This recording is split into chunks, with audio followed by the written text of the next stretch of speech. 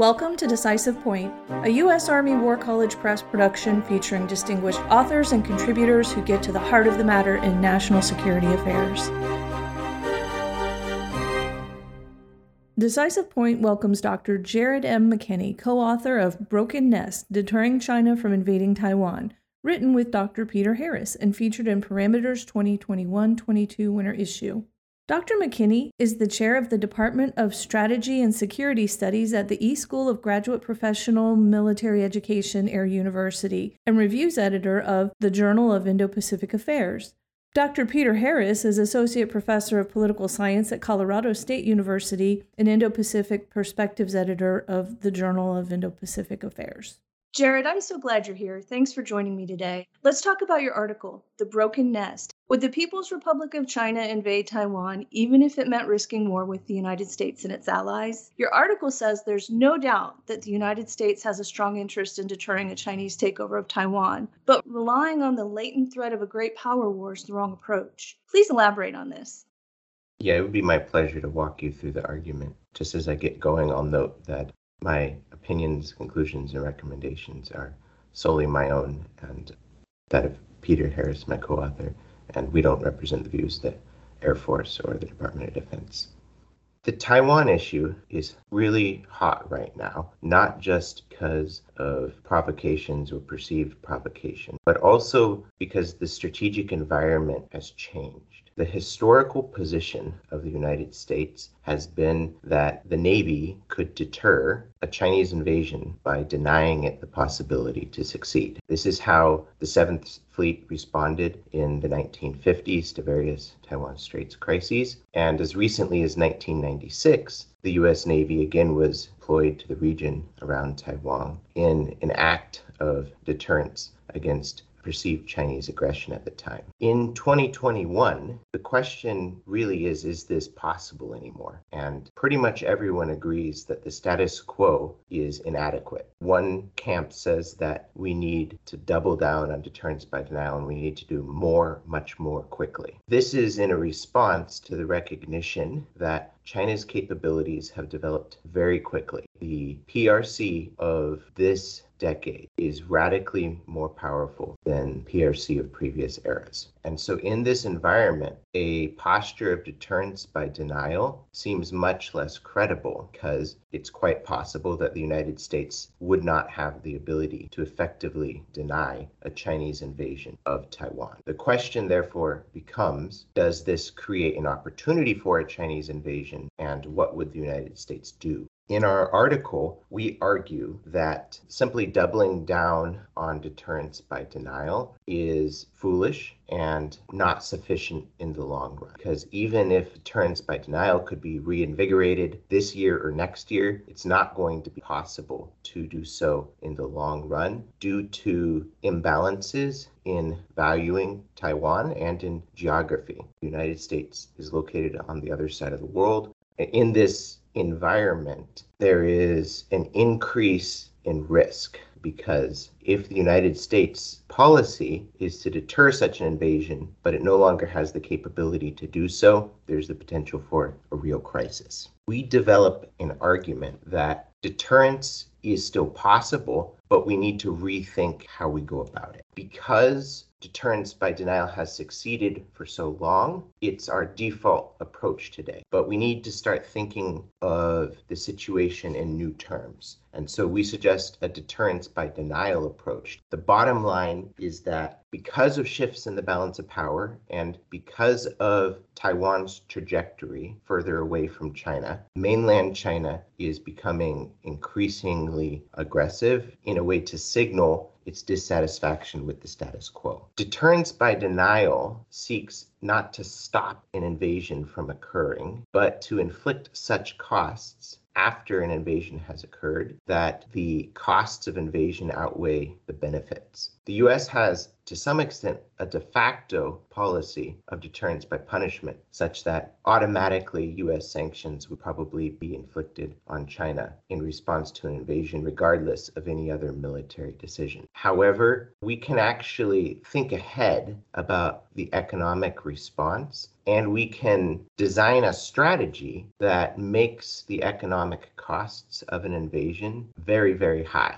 And that is what we have called the broken nest approach. If Taiwan fell to China, a successful democracy would be snuffed out, and Beijing's geopolitical position in East Asia would be enhanced at the expense of the United States and its allies. What are the costs and the risks attached to abandoning Taipei to China? The most basic cost is the 23.5 million people who live in Taiwan who would no longer live under a free and democratic government. And that's a real and significant cost. To some extent, we need to be aware that US policy has at least partially accepted this cost, in the sense that from 1954 to 1979, the United States had a mutual defense treaty with Taiwan, including sometimes tens of thousands of soldiers deployed to Taiwan. We severed this mutual defense treaty in 1979, despite knowing the risks that China would successfully invade Taiwan. We have lived with the ambiguity of the one China policy and taking no stance on the sovereignty of Taiwan since 1979 and the earlier years when the agreements were negotiated. That being said, there are also geopolitical costs, and that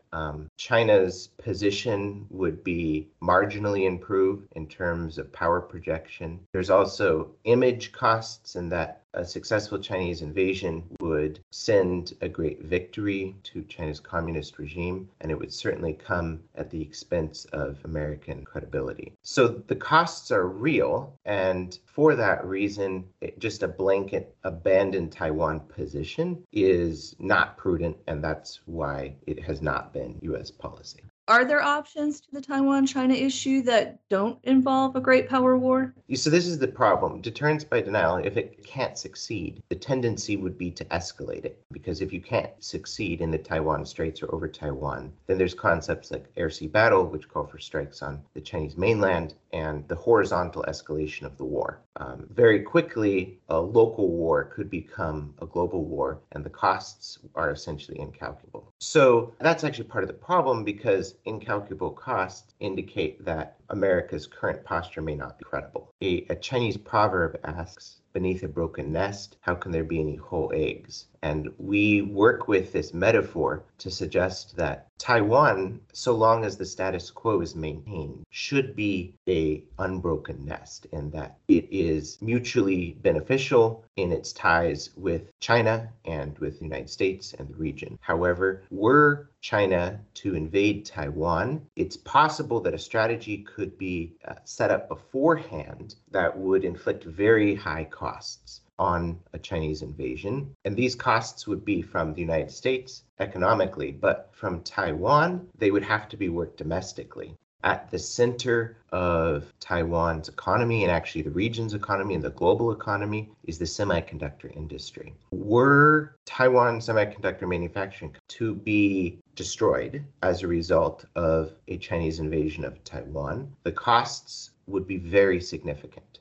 Beyond that, were this strategy to be joined to a wider economic sanctions and interdiction campaign against advanced semiconductor trade with China and Taiwanese attacks on Chinese manufacturing capability in Shanghai, it's possible that a Chinese invasion would trigger a semiconductor and economic crisis in China, which would have no resolution for the short term. The costs would be very high. There would also be costs to the global economy, but the costs would be distributed principally to China. Now, this isn't in itself likely to deter a Chinese invasion. However, a broken nest approach, which could combine serious harm to the semiconductor industry with a well-planned resistance to a Chinese occupation, to a significant defensive effort before the invasion succeeded, and to a coordinated regional response, which takes the Taiwan issue as an assessment of China's relative belligerency, could create a package of tailored deterrence by punishment that would make the invasion of Taiwan very costly. The Chinese Communist Party is not going to abandon its long-term ambitions. However, we can approach the issue not from the possibility of definitive resolution, of which there may be none, but from the possibility of maintaining stability in the short term, by which we think of the short term being approximately the next 10 years. And so really we've come up with a plan that we think could create significant incentives to maintain peace between Taiwan and China, probably for the next decade. So the plan you came up with, you're talking about the broken nest approach, right? Do you want to walk us through that? For years, Pentagon planners have pushed for Taiwan to adopt what someone in the Naval War College called a porcupine strategy more than a decade ago. And the porcupine strategy is to make the cost of invading very high. It acknowledges that invasion probably won't be prevented, but by investing in anti-accessory denial capabilities, Taiwan can inflict significant costs already at the step invasion. That's the status quo. We say accept the status quo, double down on it. And as part of that, if Taiwan is serious about defending itself, it also could double down on its defense budget. The Liberal Democratic Party in Japan is talking about doubling Japan's national defense budget in response to the changing security environment.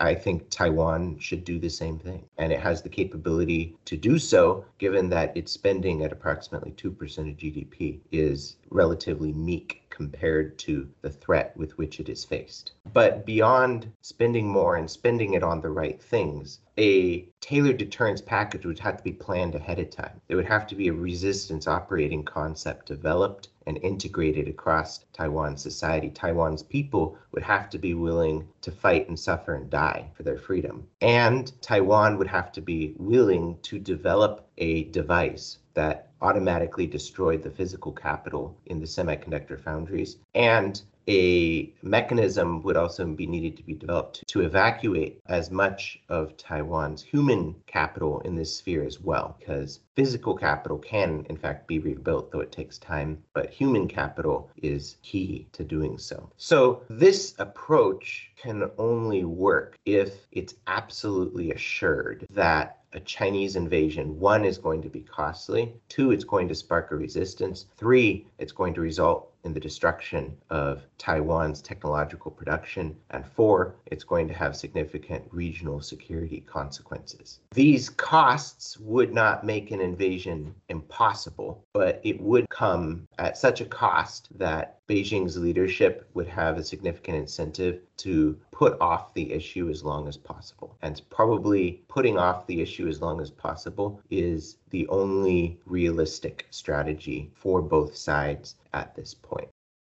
I'm afraid that's all we have time for, Jared. Thanks so much for your time today. Listeners, you can read the entire article at press.armywarcollege.edu/parameters. If you enjoyed this episode of Decisive Point and would like to hear more, look for us on Amazon Music, Spotify, Apple Podcast, Stitcher, and any other major podcast platform.